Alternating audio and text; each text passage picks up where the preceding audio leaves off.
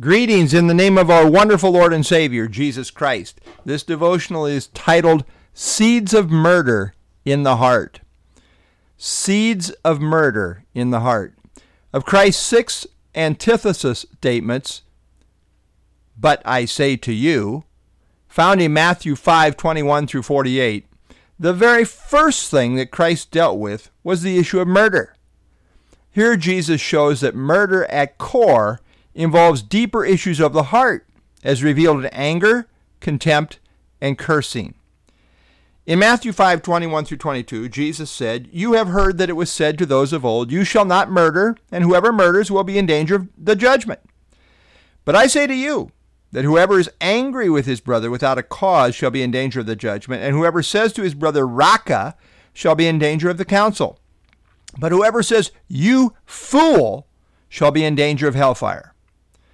The "you" referenced here in this context refers back to Jesus' disciples as seen in 5:1. Therefore, this is essentially addressed to professing believers.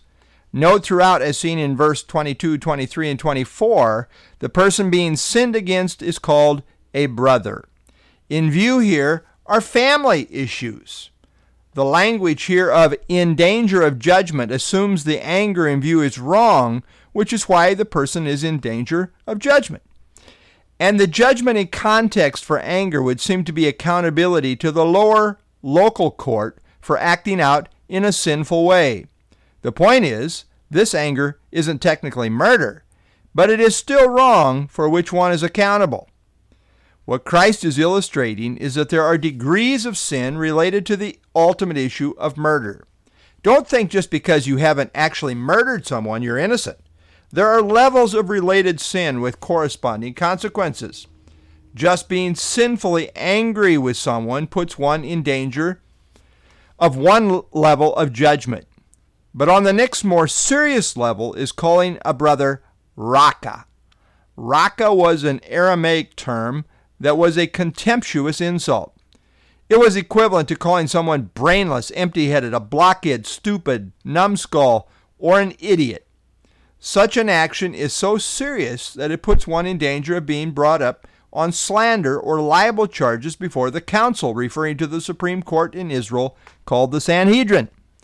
Thus, Christ illustrates just how serious this sin is. It's not just a little thing. It deserves Supreme Court attention.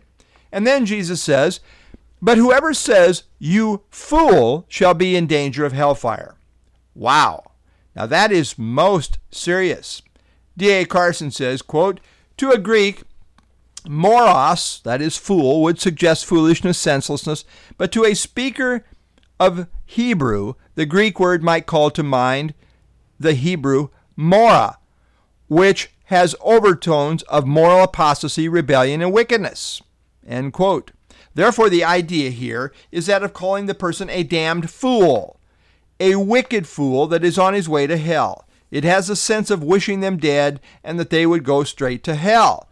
It is the essence of when someone says, "God damn you."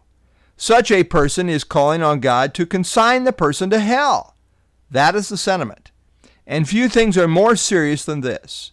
This is hellfire serious. Jesus was saying that hateful speech that seeks to damn people is indicative of not really knowing God, just as hate is not indicative of those who truly know God. This is not characteristic of a true kingdom citizen. However, that is not to say that a true believer, to a degree, couldn't fall into the very serious sin of hatred or murder. It's not indicative of the believer's new nature or of his ongoing practice, but we still all have the flesh, and we can fall into any of the flesh sins mentioned in Galatians 5, which is why we are warned against committing them. Note Christ's words very carefully. Whoever says, "You fool," shall be in danger of hellfire. To be in danger of indicates this is the required penalty the guilty party would normally be facing unless there was some kind of intervention. When I consider the whole counsel of God, I take Jesus to be saying this is indicative of unbelievers who are headed to hell if they don't repent. However, If a believer should fall into such a sin, they should realize this is so serious that it normally places one in danger of hellfire. But of course, as believers, we know that Christ died for this sin also. Apart from the intervening blood of Jesus, we should go to hell for such a sin. Thus, Jesus is emphasizing the gravity of murderous sin in the heart, which even has application for those that are disciples. The point is, we need to realize just how very serious hatred in the heart really is. In hatred are found the seeds of murder, which is indicative of those who are not saved. This is not to define Christ's kingdom people. Love, not hatred, is the defining reality for Christ's people. Christ continues, Matthew 5:23 through 24. Therefore, if you bring your gift to the altar, and there remember that your brother has something against you, leave your gift there before the altar, go your way, first be reconciled to your brother, and then come and offer your gift. Christ's audience was Jewish and pre-cross while the temple was still standing. And so he speaks to them on that level. This person has come to the temple with an offering seeking divine forgiveness. As he stands there waiting his turn when the priest can attend to him, he then remembers that he has wronged someone in the sense of the sins mentioned in verse 22. Christ is saying before you can really worship God in an acceptable manner, you first have to get right with your brother. First priority is to get right with your brother, even a higher priority than the offering. Note it is the offender here who is to take the initiative. They are to obey their conscience. They know they have done wrong. They know this person has this against them. There's a rift in the relationship, and they are to make the first move. Christ in effect says, leave the temple and your offering and do whatever it takes to reconcile with your brother. This is top priority. And the first step is getting right with your brother. And in getting right with your brother is how you get right with God.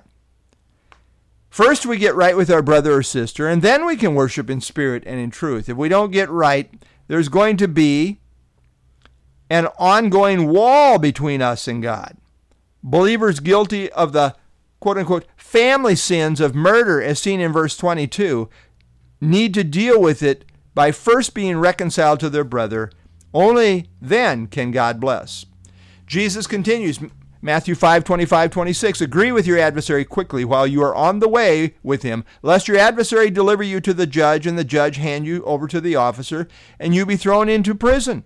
Assuredly, I say to you, you will by no means get out of there till you have paid the last penny.